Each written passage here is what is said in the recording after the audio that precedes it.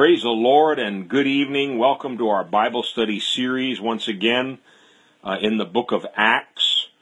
We are studying all 28 chapters of the book of Acts, such a powerful and inspiring portion of the New Testament.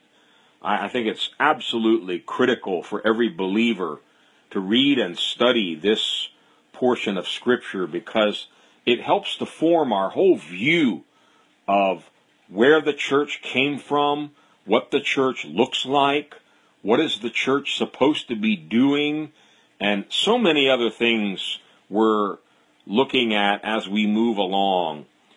We are presently in part 6 of what will ultimately be a 12-part series.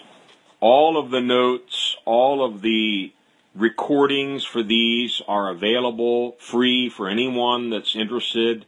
There are a variety of ways that people can benefit from these studies, both live on Wednesday nights at 7:30 on the telephone or on the internet. And also, if you can't make it 7:30 Wednesdays, you can always come back later and access the notes and or recordings. Those are available at our website, new-life-ministries.org. They're also available through podcast if you want to get that on your smartphone. And those that like to listen on the internet, it's mixlr.com, and our broadcast name is New Life Ministries. And all of the studies are also recorded and stored there, so you can also access them at any time. We are in part 6, and if you are following along in the notes, we've come to page 97, and this is such a powerful and an important segment in the book of Acts where we are right now. We, of course, are looking at the conversion of Saul of Tarsus, probably better known as Paul the Apostle.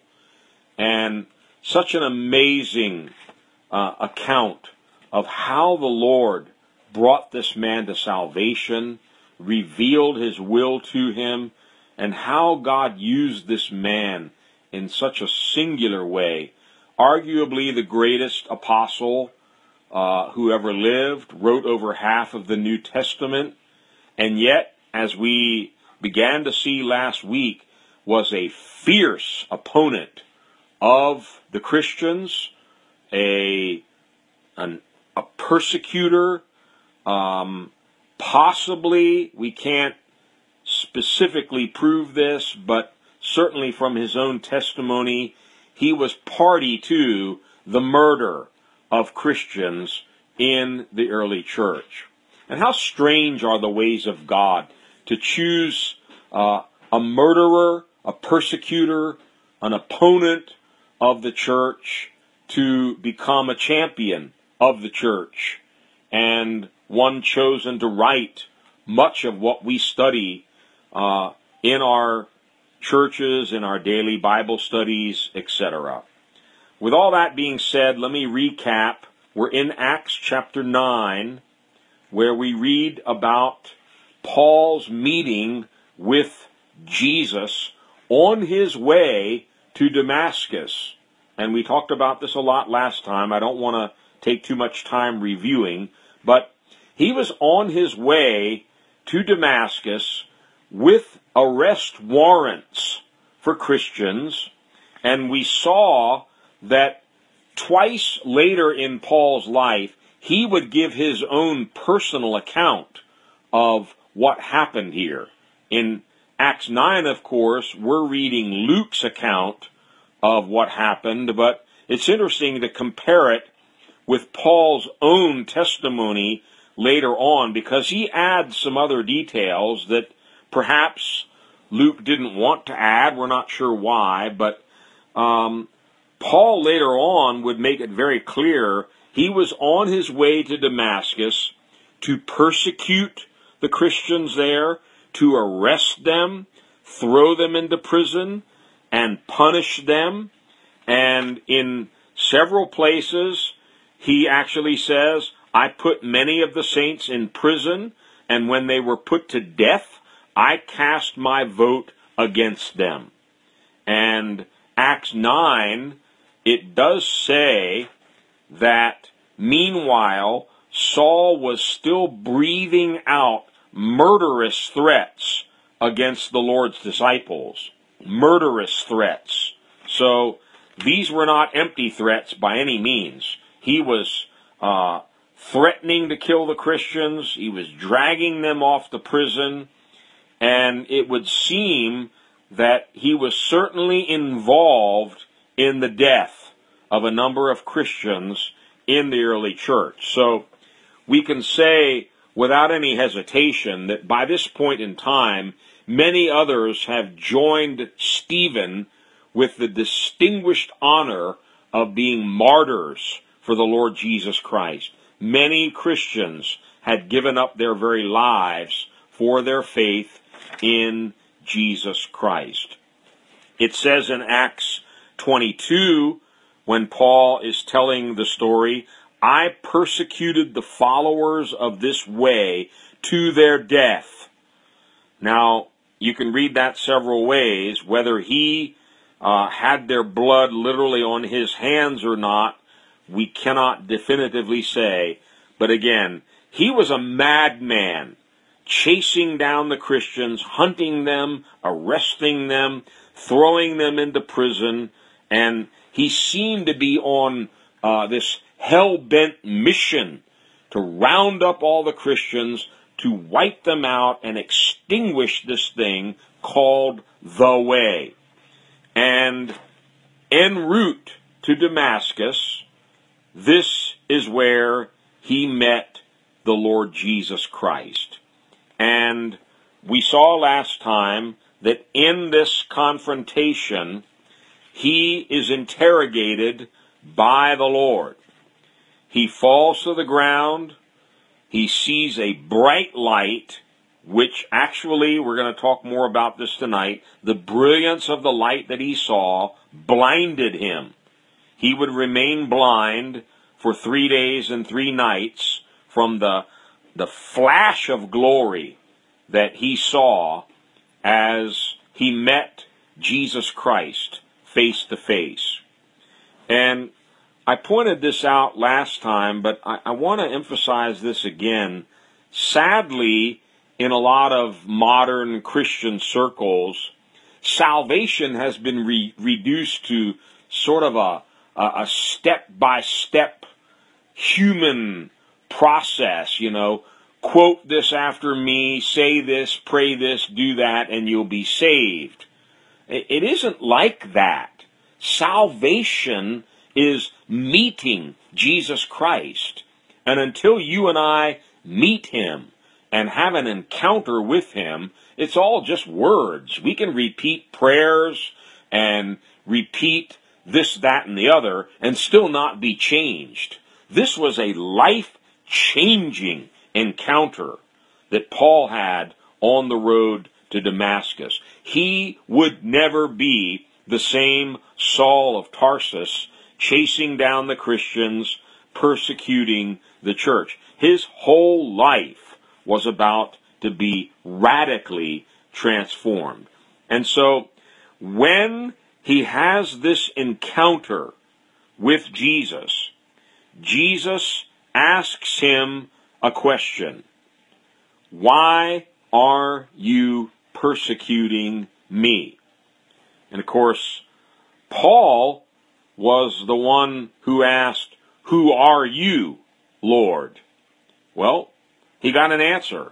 I am Jesus whom you are persecuting. I am Jesus. Saul met Jesus. Saul is face to face with Jesus now. And he's actually hearing him and talking to him. What an amazing story this is. And we want to continue right on in the story from page 97 in the notes and verse 6 of Acts 9, where this is what Paul is told. Now get up and go into the city, and you will be told what you must do. How things can change in an instant, especially when you're face to face with the living God. Just moments earlier, this guy was arrogantly charging toward Damascus with arrest warrants in his hand and, in full control, in full power, with the authority of the high priest in Jerusalem, and he's going to round up the Christians, and he's the one in charge. All of a sudden, the tables have turned completely. He's on the ground asking, "Who are you, Lord?" And now the Lord is telling Saul what to do. He's now taking his orders from the Lord Jesus, and that would be the case for the rest of his life. Get up, go into the city, and you will be told what you must do. Now, God is sovereign. God is all-knowing. The Bible says he knows the end from the beginning. God knew what he was going to do with this man Saul. All along, God knew what his plan was. He let him go only so far, but he did let him go to this point of creating havoc in the early church, scattering the disciples everywhere, and yes, even being responsible in some way for the death of many Christians. God let him go just so far, and then it all comes to a stop right here. And I started to make this point last week, but I want to emphasize this again. At this point in time, God has Paul's undivided attention. He's on the ground. He's asking, "Who are you, Lord?" And he's being told, "I have instructions for you." Now, Jesus could have very easily spelled out right then and there, "Okay, Saul, I have destined to make you an apostle in this church that you've called the Way, and here's what you're going to do, A, B, C, D." That's not what God did. God said, "You go into the city, and I'll give you some more information when you get there. You will be told what you must do." Now, one of the things Saul would be told is he was going to hear the voice of God. He was going to see the Lord, and the Lord was going to speak to this man. However, and this is very, very critical to understand, God chose to make him sit and wait to receive further instructions, not directly from the mouth of God, but from one of the very disciples in Damascus that he likely had an arrest warrant for. How strange are the ways of God. One of the disciples in Damascus would be the one who would come to Saul and tell him what he needed to do. We'll learn very quickly that disciple's name was Ananias. And although God's intention was to raise up Saul to become an apostle, to hear his voice, to know him, this is a lesson very important for all of us to learn. And I think this was the lesson God was teaching Saul right here from the very beginning. Yes, you're going to be a very special instrument in my hand. You will hear my voice. You will know me. You will declare my word. You will write half of my New Testament. But in my kingdom and in my church, there are no lone rangers. What do I mean by that? There are no individuals who have a direct hotline with God and they don't need anyone else in the church. That is false and extremely dangerous. And so from the beginning, God is teaching Saul, you're going to have to depend on the rest of the body. You're going to have to depend on other members of the church, because sometimes I may speak directly to you, other times I may speak to you through a prophet or through another disciple. And really, there's no difference. It'll be me speaking to you. So learn to get connected to the other members in the body. Learn to submit to the other members of the body, especially when I put a word in their mouth for you. So this is a very important instruction that God is giving to Saul. Get up, go into the city, and you will be told what you must do. God could send an angel. God could appear to him in a vision. But God is going to send a disciple named Ananias to tell him what to do. Now, before we get to that, let's cover a few other things. In verse 7, it says, the men traveling with Saul stood there speechless.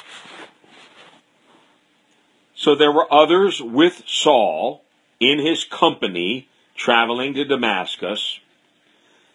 They stood there speechless. They heard the sound. They did not see anyone. And we will learn later, although they heard the sound, they didn't actually hear the words that voice was speaking to Saul. Only Saul could understand the words. They heard the sound. Now, the Amplified Bible says, the men who were accompanying him were unable to speak for terror. They were unable to speak for terror. And I think it's important to think about this a bit, that Saul was not all alone. If he were all alone, he could have made up this whole story. But God made sure there were witnesses there for this very dramatic event, so that it wasn't just Paul telling this story of being knocked to the ground and seeing a bright light and hearing voices. God made sure there were witnesses with him. And putting together Luke's account here in Acts 9 and Paul's two accounts in Acts 22 and Acts 26, which we read last time, there are some important details that we can put together. Number one, all of those in Saul's company, all of these companions that were with him, they heard the sound, but they did not understand what the voice was saying to Saul. They heard the sound. Secondly, all of the companions saw this brilliant light. That's very clear from Paul's later testimony. They all saw the light, they all heard a sound, and it obviously had a profound effect on them. They were speechless. I like the Amplified. They were unable to speak for terror. They were terrified. This was a dramatic event that came out of nowhere. Third thing we know, all of Saul's traveling companions fell to the ground. We learned that in Acts 26. It wasn't just Saul. All of them fell to the ground. I mean, just gripped with terror. And so there were a number of witnesses to this event. But here's something else maybe you've never thought about. These companions who were with Paul, why were they with him? They were all on one mission: to go to Damascus, arrest the Christians, and drag them back to Jerusalem to put in prison and maybe even to put to death. They were all on that same mission to persecute the Christians in Damascus. But there's no indication in any of the accounts given here in Acts that any of the others in that company got converted, which is amazing. They were all struck to the ground. They all saw the bright light.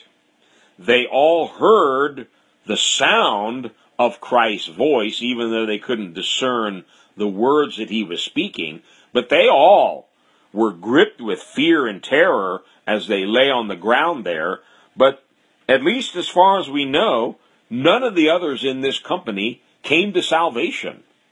What an amazing thing. We don't know if Paul was able to testify to any of them after this whole experience. The scriptures are silent on it, so we can only speculate. But the point I want to make is it's not unusual for people to experience the supernatural and still not get saved. A lot of times we think, oh, if so-and-so could just see an angel or hear a voice from heaven or have some kind of an encounter with the supernatural, then they would turn to Christ. No, not necessarily. Many people in the days of Jesus saw miracles, signs, and wonders, and he said, woe to you. You've seen so many miracles, and yet you won't repent. So, we don't know what happened to all the rest in Saul's company, but it was a very dramatic event.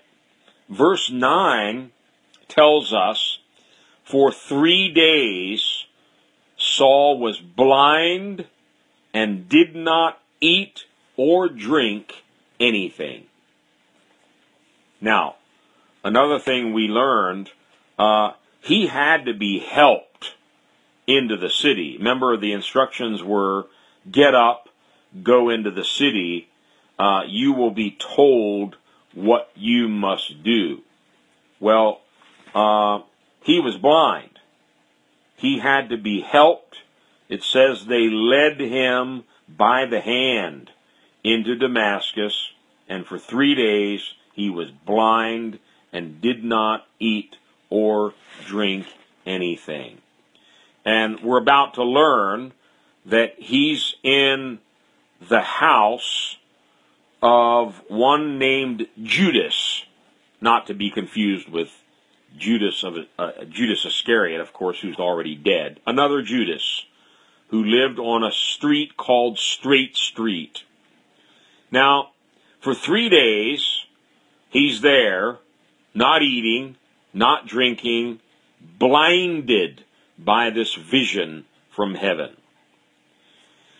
It may be a coincidence, but something tells me it's not, that this is for 3 days. And 3 days is, of course, very significant in the scriptures. Jonah was 3 days in the belly of the great fish, which was a foreshadowing of Jesus spending 3 days and 3 nights in the grave. But in Matthew, when Jesus talks about Jonah's 3 days in the belly of the great fish, he describes it, and I'm quoting, 3 days in the belly of hell. 3 days in the belly of hell, which again is a type of Christ spending 3 days and 3 nights in the grave. Here again, we can only speculate. This is not thus saith the Lord, but just looking at the scriptures and using a little bit of imagination, it's not hard for me to imagine that these were 3 days spent in hell for Paul. He's in total darkness. He's just met the Lord Jesus, who told him, you've been persecuting me. And he's sitting there waiting for instructions. He doesn't know what he's going to be told next. I mean, after 3 days and 3 nights, an angel may appear to him and said, you're done, Saul, I'm taking your life.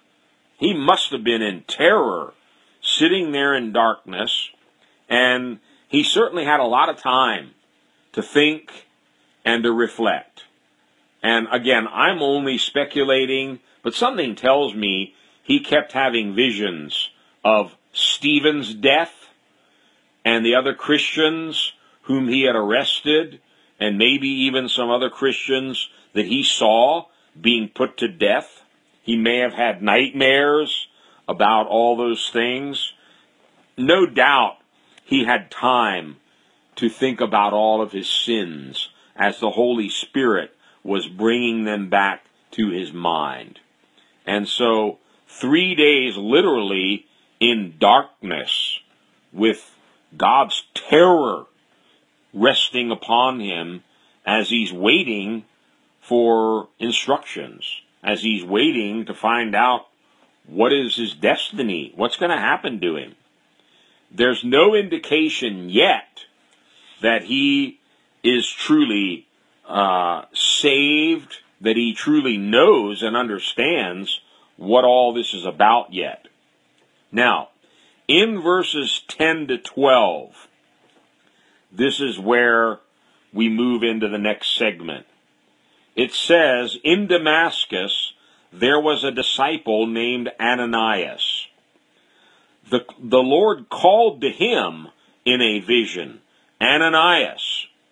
Yes, Lord, he answered.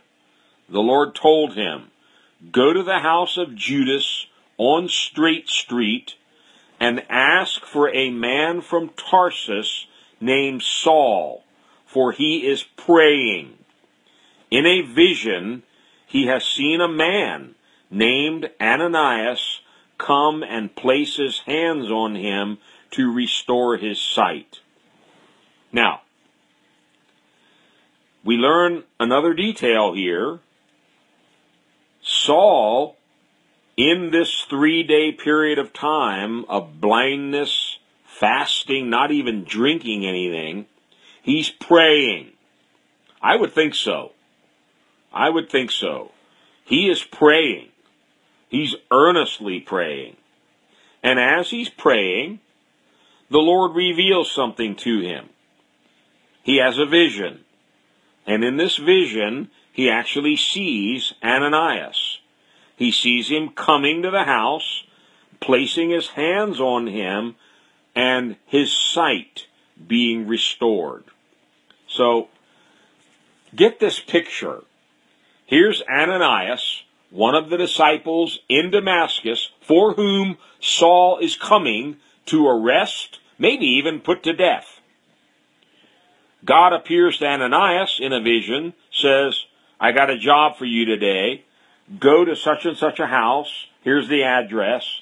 It's Judas's house on Straight Street, and ask for Saul of Tarsus. He's been praying. He already knows you're coming. I've got this one all planned out. I like it when God does stuff.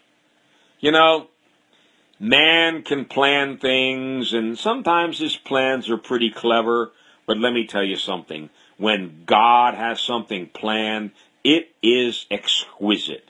It is perfect. It is beautiful. The timing, the placement of people and events is all perfectly orchestrated. God is all over this one. Now, up until now, we've never even heard of this Ananias. We don't know much about him. We'll learn a few things about him. He certainly wasn't any great apostle. He's not called a prophet or a pastor or an elder. He's a disciple. Just an ordinary disciple like you and me.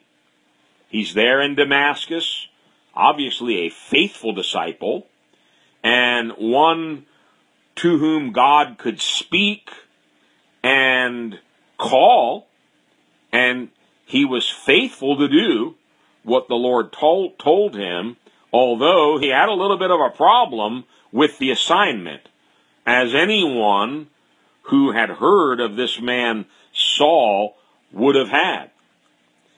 But the point I want to make, God likes to use simple, unknown people. Sure, he'll use the T.D. Jakes or the Billy Grahams, but he'll also use the Bill or the Bob or the Sue or the Jose that nobody's ever heard of. That's what's so beautiful about God and the gospel. He likes to use people, ordinary, simple people. And God chose to use a simple, regular guy like Ananias, think about this, to pray for Paul, the future apostle of the church. Man, can you imagine what a distinction that was? You're the man God chose to go lay hands on this persecutor of the church who was about to become the champion of the church and the author of over half the New Testament. God chose this simple little disciple, Ananias, to go pray for Saul's healing, to baptize him in water, and to pray for him to receive the Holy Spirit.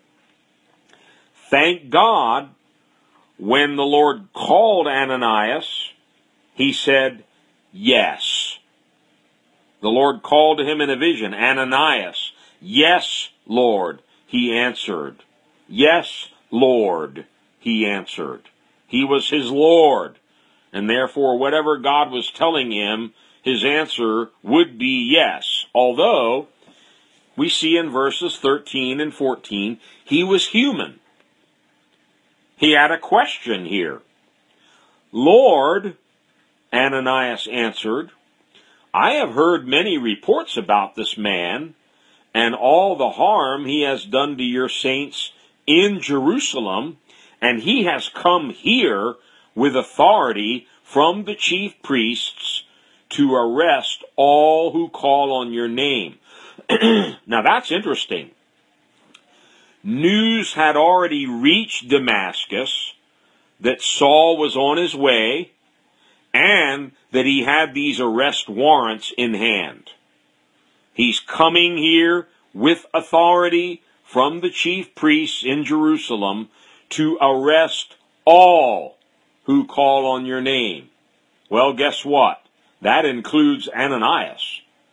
Ananias knows this guy's coming to arrest him. And now the Lord is speaking to him in a vision to go to the house where he is staying.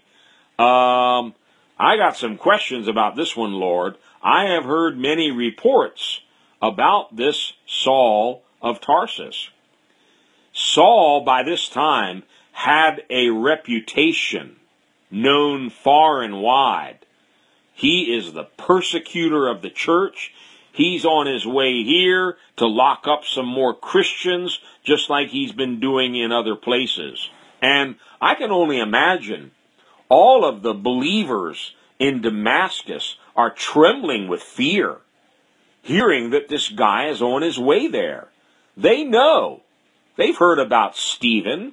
They've heard about the other martyrs that have given up their lives for the sake of Christ. They've heard about all the Christians being dragged into jail by Saul of Tarsus. He's on his way to Damascus. And they're sitting there like defenseless lambs, waiting for the wolf to come and eat them. But, as we've been mentioning, God is sovereign.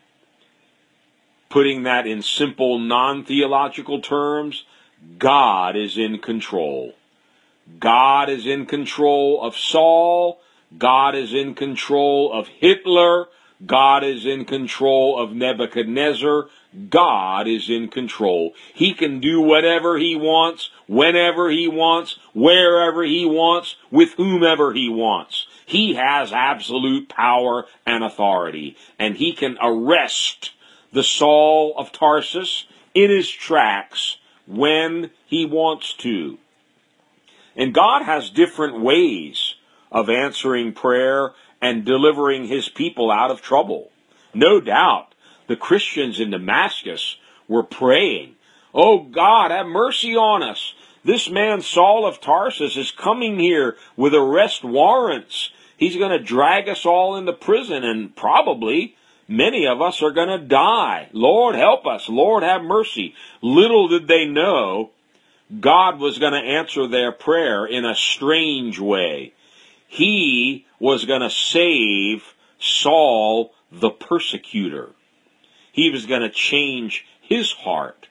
This Saul of Tarsus is now about to get converted and become one of them. God can do anything. Don't rule God out in your situation. Don't rule God out in our culture, in the politics, in what's going on in the country or in the world. God can do anything. God can grab the leader of ISIS and save him tonight. Fill him with the Holy Spirit and make him an apostle. God can do anything. But the Lord said to Ananias in verse 15, go. He didn't give a big long explanation. Just go. This man is my chosen instrument to carry my name before the Gentiles and their kings and before the people of Israel. I will show him how much he must suffer for my name. Simply, God gives Ananias a one-word answer. Go.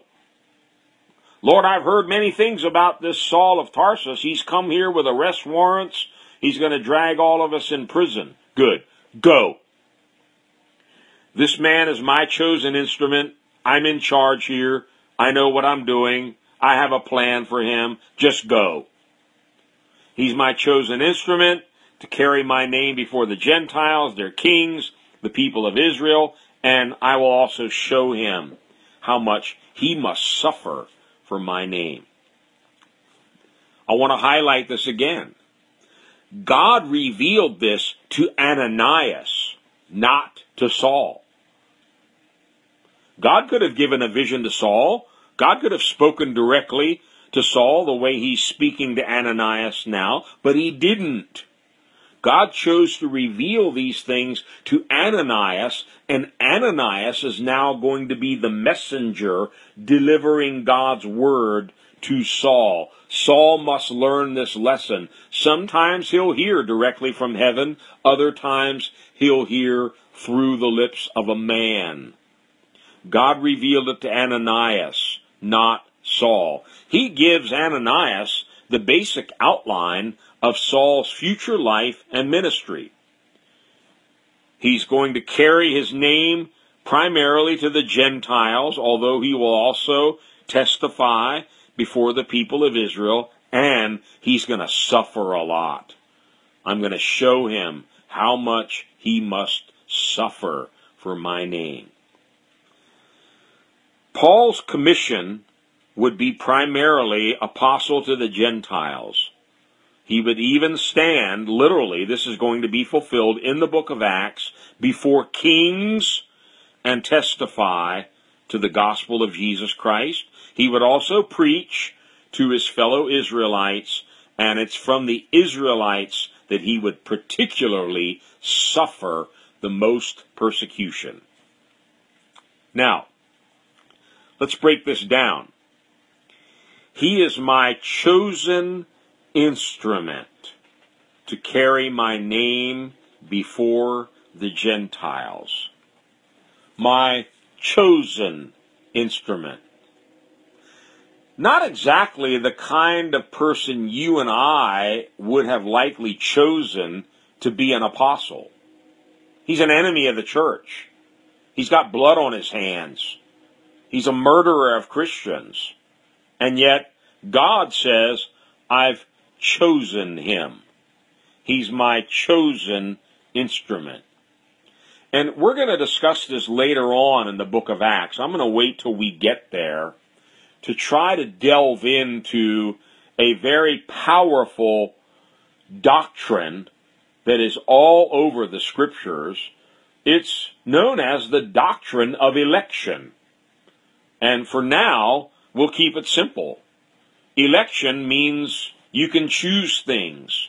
And God, who is sovereign, he makes his own choices.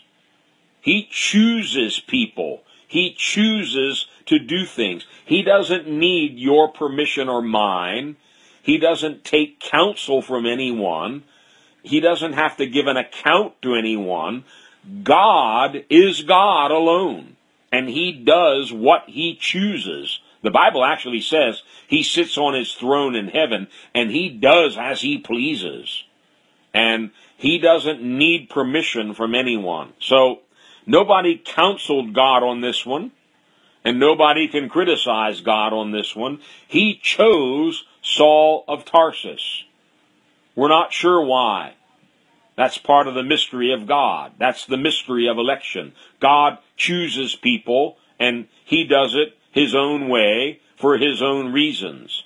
But make no mistake, this is going to be God's chosen instrument. Chosen specifically, note these words, to carry my name. To carry my name. It's a strange expression. You don't find it commonly used in the New Testament, but this is Paul's calling. I'm calling this man to carry my name. Wherever Paul would go, he would carry something. He would carry with him the name of Jesus. And you know, by extension, that calling has been placed on your life and mine. Now, you may not be called to be an apostle, a prophet, a pastor, or an elder, but we're all called to carry the name of Jesus. And whatever your vocation in life is, you might be an auto mechanic, a school teacher, a trash collector, an artist, a musician. There are many vocations, and God gifts us. He gives us gifts, even for those earthly vocations. And let me just insert here, whatever you're good at, whatever you're skilled at, you're probably also very passionate about. Go for it. Do what you're good at. Do what you're skilled at. Do what you're passionate about. Be the best accountant, the best mechanic, the best salesman, the best business owner, or whatever. And whatever you're skilled at, get even more skill. Hone that skill. Practice what you're good at. Become the best in your field. But don't get that confused with this calling. Whether you're called as a mechanic, a school teacher, a musician, a president, or whatever, the most important thing for you is not just to do your job. It's to carry the name of Jesus with you onto that job. Now, I know that's not politically correct. We're not supposed to talk about Jesus in the workplace. We're not supposed to mention the name of Jesus on the subway or on the bus. But we've seen this over and over in the book of Acts. We must obey God rather than men. They could not keep quiet about the Lord Jesus Christ, nor should we. And we need to cut through all this political correctness and make sure we're doing what God called us to do. Carry the name of Jesus. Carry it to your job. Carry it into your school. Carry it to your classroom. Carry it out on the street in your neighborhood to your neighbors. God help us not to be ashamed of the name of Jesus, because one day and one day soon, every knee is going to bow. Every tongue is going to confess that name, and they're also going to confess Jesus is Lord, to the glory of God the Father. Even the demons and all those that are sentenced to an eternity in hell, they will have to confess Jesus is Lord. They will have to speak the name of Jesus. And I can only imagine the torment that echoes throughout the chambers of hell every time the name of Jesus is spoken. But spoken it must be. So why are we silent?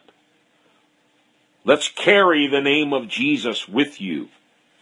And when you're asked to pray in public or pray at a restaurant, it's not one of these generic prayers, oh God, bless us, amen.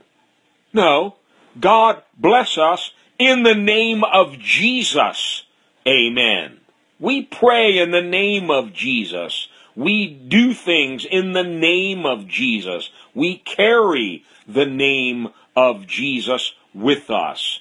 And Jesus said, oh, well, if you're ashamed of my name in public here, I'll be ashamed of your name when I'm standing before my Father. So let's not be ashamed of the name of Jesus. Let's carry his name with us.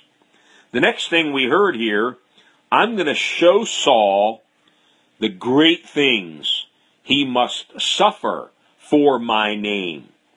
Suffer for my name. A lot of Christians had suffered at the hands of Saul of Tarsus.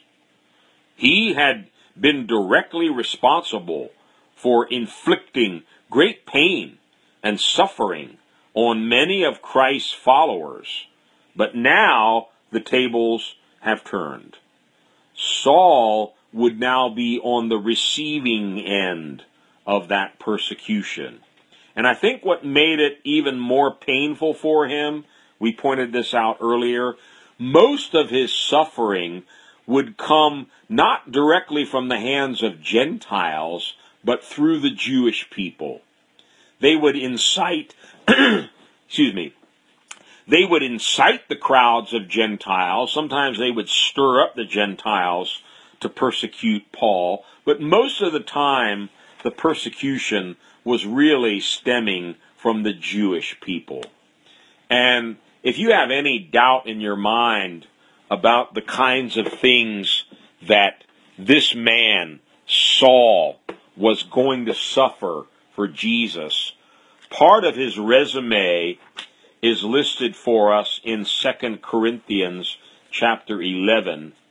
These verses are not found in your notes, but I'd like to read them because this gives us a little bit of an insight into some of the things that Paul, the apostle, would be suffering for the name of Jesus. In 2 Corinthians 11, verse 23 and onwards, he says, "Are they the servants of Christ? I am out of my mind to talk like this. I am more. I have worked much harder, been in prison more frequently, been flogged more severely, been exposed to death again and again. 5 times I received from the Jews the 40 lashes minus 1. 3 times I was beaten with rods. Once I was stoned. 3 times I was shipwrecked. I spent a night and a day in the open sea. I have been constantly on the move. I have been in danger from rivers, in dangers from bandits, in danger from my own countrymen, in danger from Gentiles, in danger in the city, in danger in the country, in danger at sea, and in danger from false brothers. I have labored and toiled and often gone without sleep. I have known hunger and thirst and have often gone without food. I have been cold and naked. Besides everything else, I face daily the pressure of my concern for all the churches." That's quite a resume there. And the one that I've been looking at more closely as I've gone further ahead in the book of Acts and actually studied some of these events that we'll eventually be looking at, the beatings, the stonings, the persecution that Paul had to endure. He says here, I have been flogged more severely and exposed to death again and again. Exposed to death. There's one instance that we're going to look at when we get there where he was stoned. It's not real clear from the scriptures, although many scholars believe this, and I happen to concur with them. He was stoned to death, and he was dragged out of the city as a dead man. They thought he was dead, and the disciples gathered around him. It doesn't specifically say what happened, but the next thing we know, he's getting up and going back into the city. So, obviously, something supernatural happened. It doesn't say they prayed for him to be raised from death to life, although it seems quite possibly something like that may have happened. In any event, this was told to Ananias. This man is my chosen instrument. He'll carry my name before the Gentiles, their kings, the people of Israel, and I will show him how much he must suffer for my name. Now, we want to finish up this section in just a few more minutes. Continuing on, verses 17 and 18 of Acts 9. Then Ananias went. Praise God for those words. Can you imagine if Ananias had said, you know what? I'm not obeying this voice that I heard. It might be the devil. I'm going to stay here and think about this some more. He would have missed this great opportunity to be a part of what God was doing to raise this man Saul up to be the greatest apostle who ever lived. But thankfully, it says, then Ananias went. He was an obedient, faithful disciple. He went to the house. He was given the address by the Holy Spirit. Go to Straight Street, go to Judas's house. He went to the house and entered it. Placing his hands on Saul, he said, Brother Saul, the Lord, Jesus, who appeared to you on the road as you were coming here, has sent me so that you may see again and be filled with the Holy Spirit. Immediately, something like scales fell from Saul's eyes, and he could see again. He got up and was baptized. This is amazing. I love this. First of all, Ananias enters into the house, places his hands right on Saul, and says these words, Brother Saul. Wait a minute. This is Saul, the enemy of the church. This is Saul, the persecutor. Why are you calling him brother?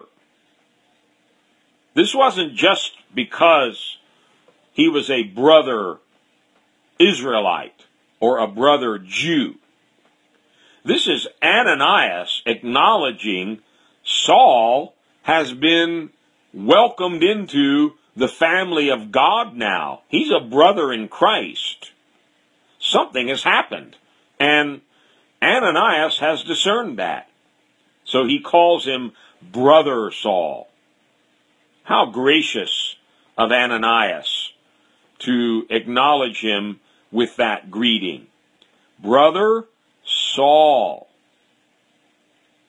the Lord Jesus, who appeared to you, he knows all about that, on the road, as you were coming here, has sent me so that you may see again. He's been blind for 3 days. That's about to change. If you go back and look at the interaction between Christ and Ananias, the only thing that Ananias was told to do was lay his hands on Saul to restore his sight. That's all he was told to do. Go. This man is a chosen instrument. You go. He's waiting. He's praying. Place your hands on him, and he'll receive his sight. Well, Ananias adds some other things here. Yes, he laid his hands on him to have his sight restored. Where does he get this business of laying his hands on him to be filled with the Holy Spirit? And who told him, after all that was done, to baptize Saul? Well, you won't find any direct reference to those things in the Scriptures, but I don't think they're necessary. Ananias knew the gospel. He knew that from the day of Pentecost, this is the gospel. Repent, be baptized, and receive the gift of the Holy Spirit. He didn't have to be told that. It was implicitly understood by any disciple. That is the gospel. Get them to repent. Get them to believe in Jesus. Get them into the water for baptism and pray for them to receive the Holy Spirit. That is salvation. That is the gospel. And so he didn't have to be directly told to do those things. Ananias would have known to lay hands on him for his sight to be restored, pray for him to receive the Holy Spirit, and find some water and get him baptized, because now he's brother Saul. He's a believer. It says in verse 18, when he laid hands on him, something like scales fell from Saul's eyes, and he could see again. Something like scales. Now, we learn from the three accounts that the blazing glory, the brightness of the light, like the sun, we're told, it must have actually burned the cornea of Paul's eyes. It actually burned his eyes. He was blinded by the brightness of the light that he saw. Something like scales, like scabs or scar tissue, had to be removed from the surface of his eyes in order for him to see. It seems that the very brightness of Christ's glory had literally burned his eyes, and he needed healing to be able to see again. But now, not only is his physical vision restored, so he's going to start seeing spiritually. Let me finish with one last little bit of scripture, and this will complete our study for tonight. Back to Acts 22, where Paul is giving his own version of this whole experience. In Acts 22, we want to read from 12 to 16. This is his own account now of what happens when Ananias comes to the house. Verse 12. A man named Ananias came to see me. He was a devout observer of the law and highly respected by all the Jews living there. He stood beside me and said, Brother Saul, receive your sight. And at that very moment, I was able to see him. Then he said, now here's some new details that are not given by Luke. The God of our fathers has chosen you to know his will and to see the righteous one and to hear words from his mouth. Slightly different words, but Paul, you're a chosen instrument.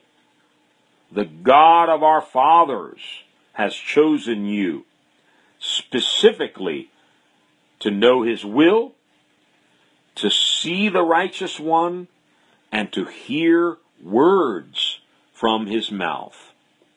You will be his witness to all men. Notice again, Ananias is telling Saul, a.k.a. Paul the Apostle, what he's going to do. How humbling. Saul waiting for these instructions from this disciple named Ananias. You will be his witness to all men of what you have seen and heard. And now, what are you waiting for? Get up, be baptized, and wash your sins away, calling on his name. He was saved, healed, water baptized, and baptized with the Holy Spirit, all in the same afternoon. What an amazing day this was for Saul the Apostle, soon to be known as Paul. What a great relief this would have been, not only to Ananias, but to all the other Christians in Damascus. This ended the raid on the Christians, the raid to arrest them and drag them all back to Jerusalem, but not only does it end the raid, something very big has just happened.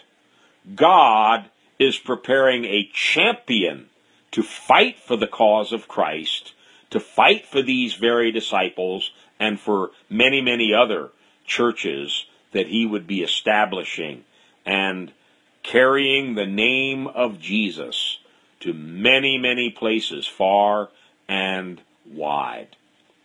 Next time we'll continue with one last section in Acts 9 concerning Paul's brief ministry there and how God began to prepare the way for Saul, who is about to take center stage in most of the remaining chapters in the book of Acts.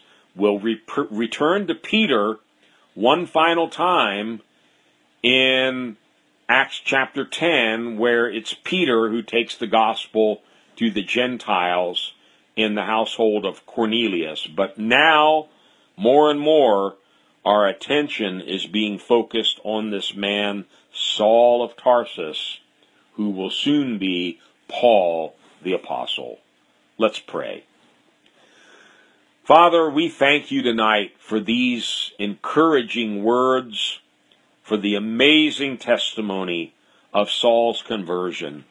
And God, it helps all of us to be reminded, you can do anything.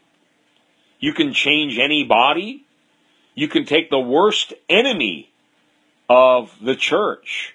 You can take murderers of Christians and change them in an instant into a brother or a sister in Christ, into a prophet, an evangelist, a pastor, a teacher, or yes, even the greatest apostle who ever lived.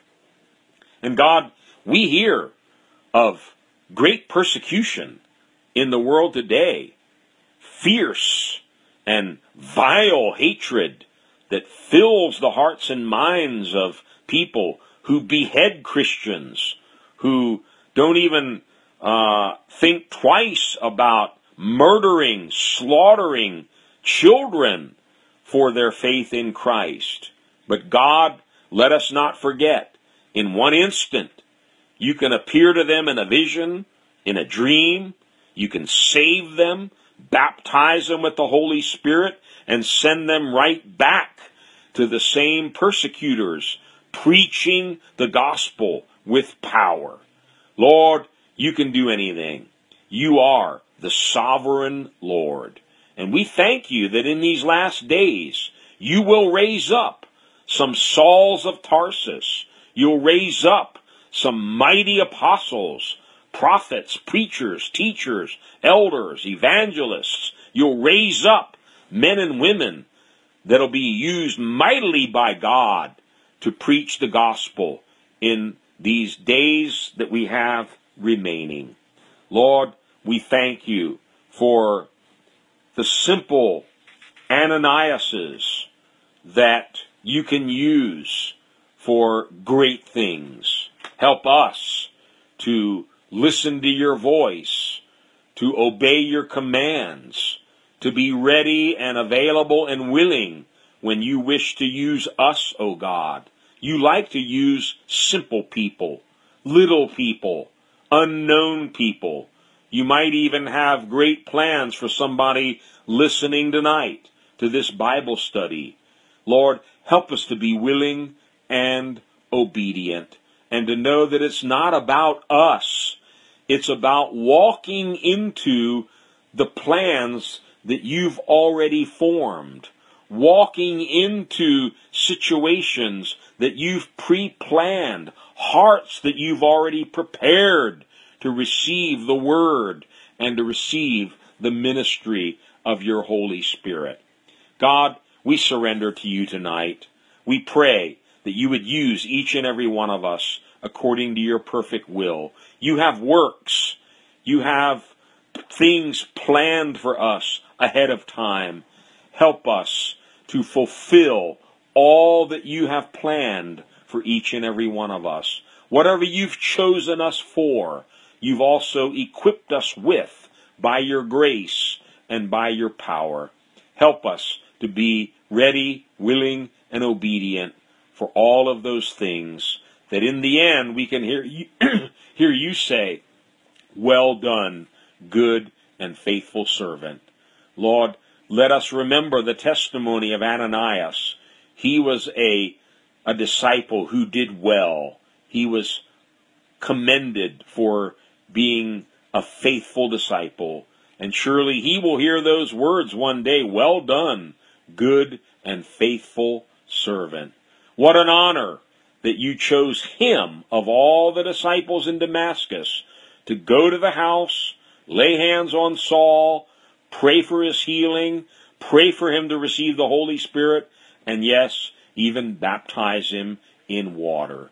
Lord, use us. We surrender to you tonight.